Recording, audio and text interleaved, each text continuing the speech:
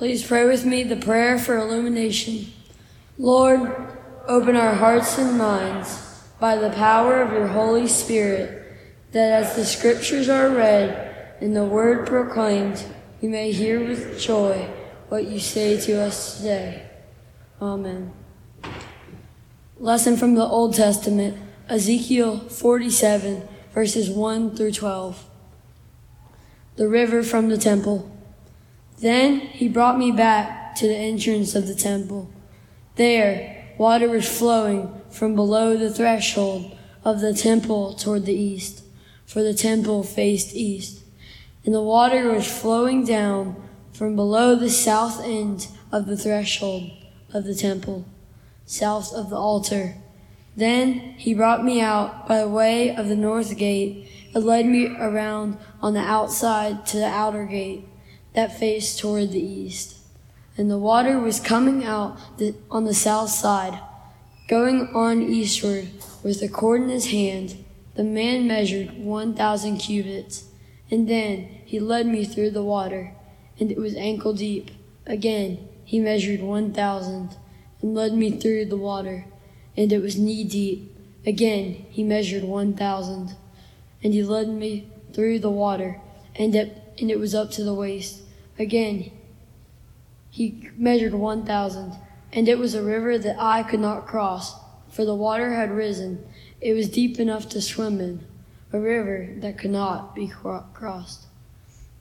He said to me, "Mortal, have you seen this?" Then he led me back along the bank of the river. As I came back, I saw on the bank of the river a great many trees on the one side and on the other. He said to me, "This water flows towards the eastern region and goes down into the Arabah. And when it enters the sea of stagnant waters, the water will become fresh. Wherever the river goes, every living creature that swarms will live, and there will be very many fish once these waters reach there. It will become fresh, and everything will live where the river goes. People will stand fishing beside the sea from En-Gedi to En-Eglaim.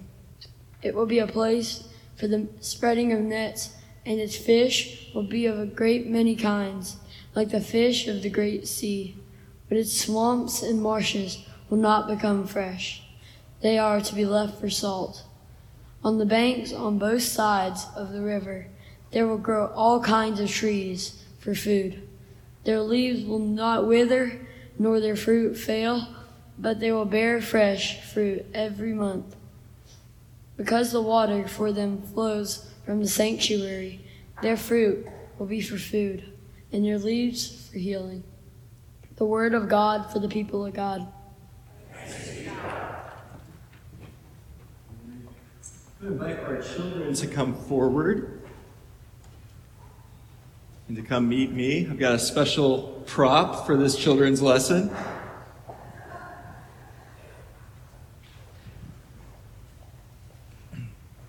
Awesome. There's so many of you. Thank you for coming up. Gift. Hey, y'all. We're overflowing. All right, friends, I have a question. Can anybody tell me what this is? It's a net. And what do you use a net for? To catch fish. That's exactly right.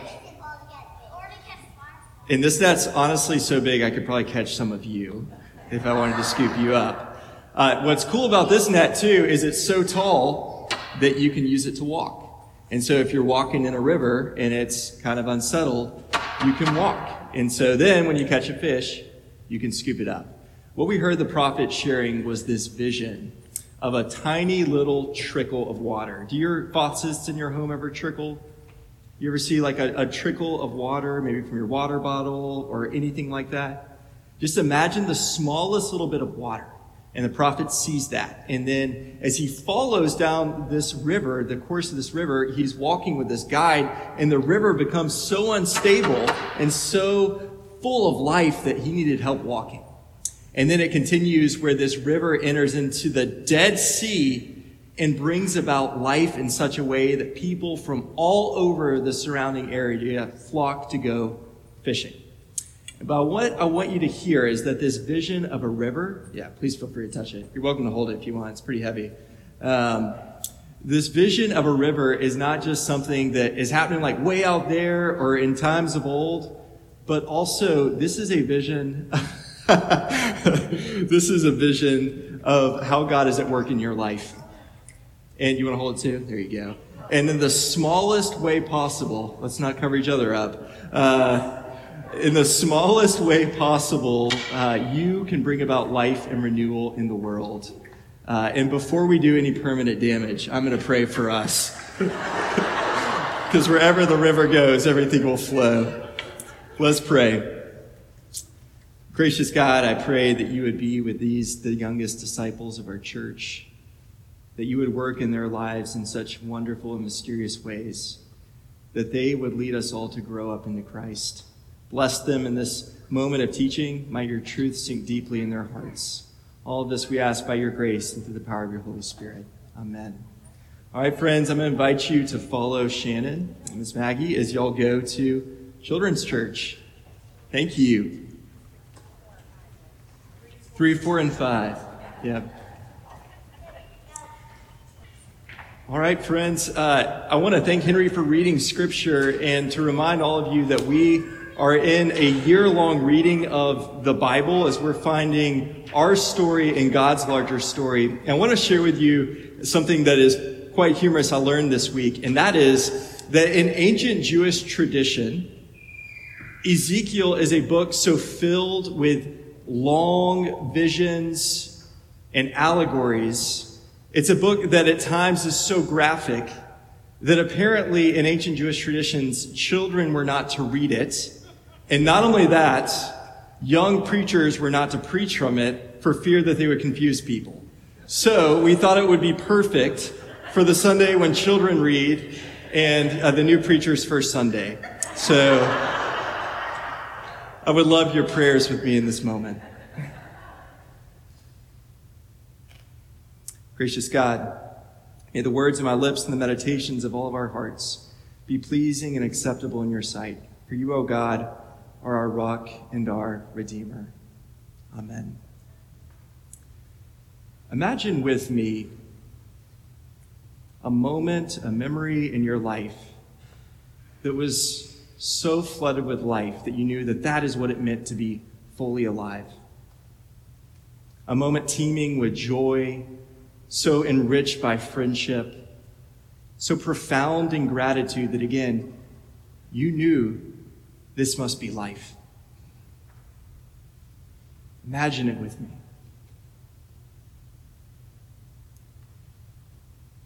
For me, an image of a river actually comes to mind. Last summer, when we were on sabbatical, our family was traveling through Colorado, and we oriented our whole trip around a one-night stay in the quaint town called Buena Vista. It's in the Arkansas River Valley. And we splurged on getting a hotel room with a patio because we didn't want to be under hotel arrest.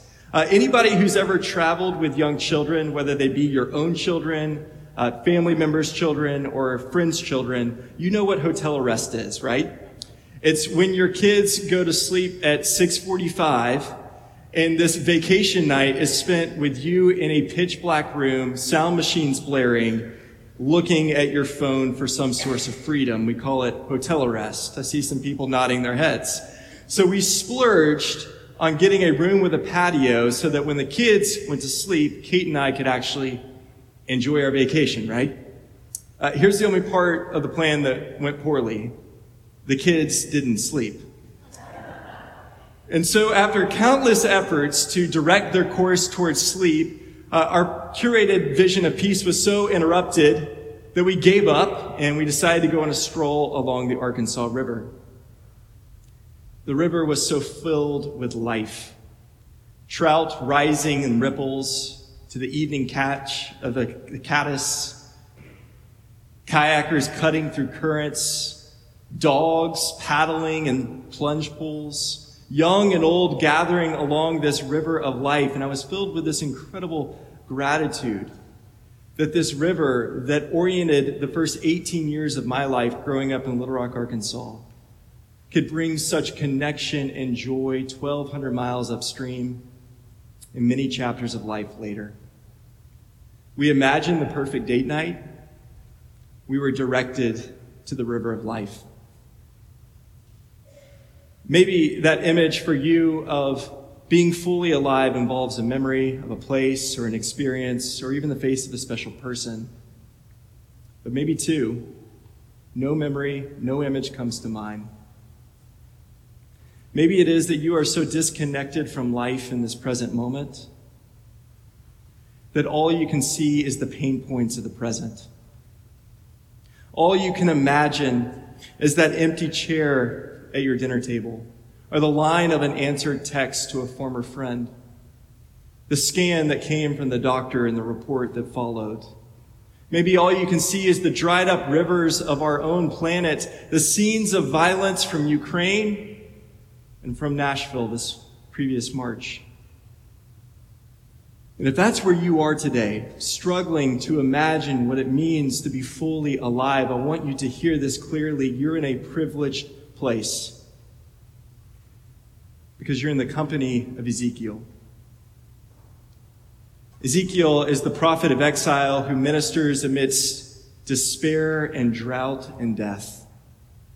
Pastor Carol has been leading us through the ministry of Isaiah and Jeremiah, and we've been talking about how the Babylonians came and they destroyed Jerusalem. They destroyed the wall, they destroyed the temple, and they even captured a number of the people of Jerusalem, the creative and intellectual class of that great city, and they led them to Babylon. Ezekiel was one of those in that first deportation from Jerusalem to Babylon. And we learned that in chapter 33, the most persistent question the people of Israel are asking him is this: how do we live? How do we live without the temple? How do we live without our land? How do we live without our family of faith? How do we live in a season that feels so without God? And 25 years into his ministry with the people of Israel in exile, God gives him this vision of a gloriously restored temple that we heard Henry read the very end of. It's actually a vision that lasts 7 chapters. It begins in chapter 40, and Ezekiel describes all the different nooks and crannies of this temple, all the details and dimensions before he finally gets to noticing a spring, a tiny trickle from the temple's foundation.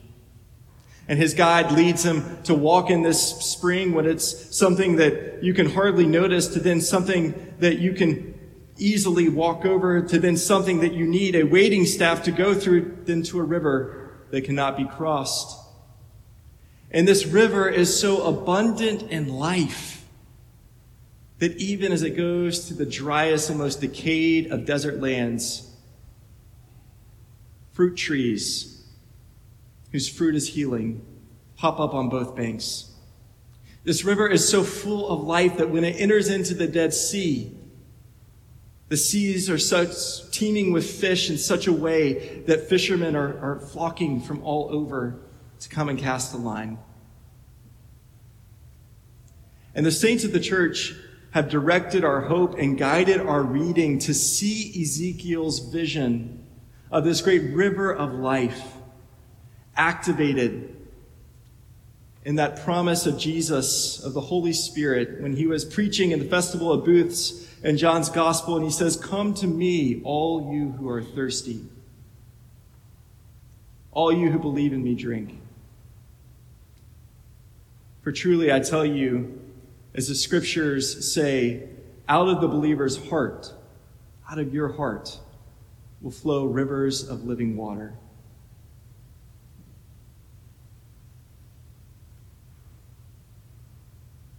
A river of life flowing not just from the foundations of a place, but from a person and from a people who find life in him. God's grace and goodness spilling out of the details and drama of our own daily lives, a promise for renewal and revival for all who are thirsty, all who are desperate, all who cannot imagine life right now. That is the prophet's call, and that is the promise of Jesus as we find life in the Holy Spirit. The conversion of our imagination to see life in all people, in all places, in every imaginable situation. I know that word conversion is one that is loaded, and it is potentially triggering for some of you. Religious folks, we tend to have a habit of trying to shrink the goodness of God into something that we can use to control ourselves and to control others. But we shouldn't shy away from that word because it is at the heartbeat of what it means to be Methodist, to be Wesleyan. It's at the heartbeat of John Wesley's whole vision for spiritual formation, this work you've trusted me to steward as your pastor, the spiritual formation. Because John Wesley believed that we should be a people who are living into God's constant conversion until we are perfected in love of God and love of neighbor. Put a less churchy way, we all have got some growing up to do in Jesus Christ. We've all got some growing up to do.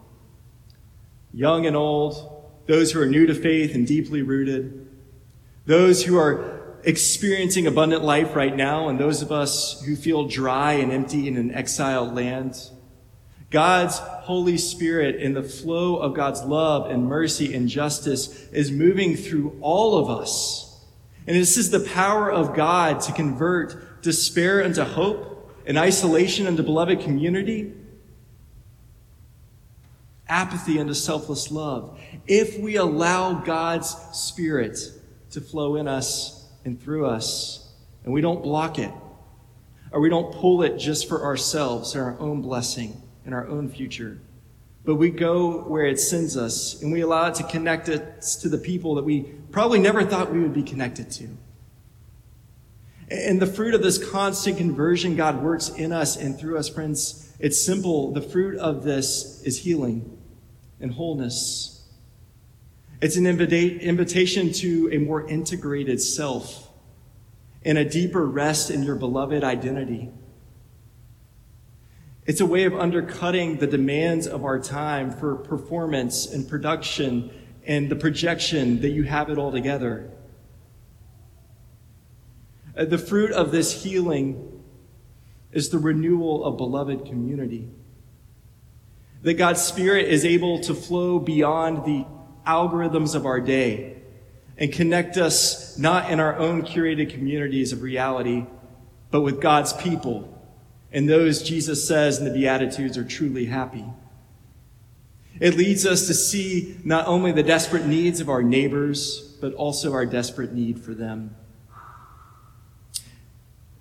The fruit of his healing is a vision and commitment to justice that gives us this undaunted courage to keep showing up, to keep protesting, to keep saying this is not okay and something's got to change, even in the face of incredible resistance, because we know that God's justice is like a river that cuts canyons through impenetrable mountains of stone.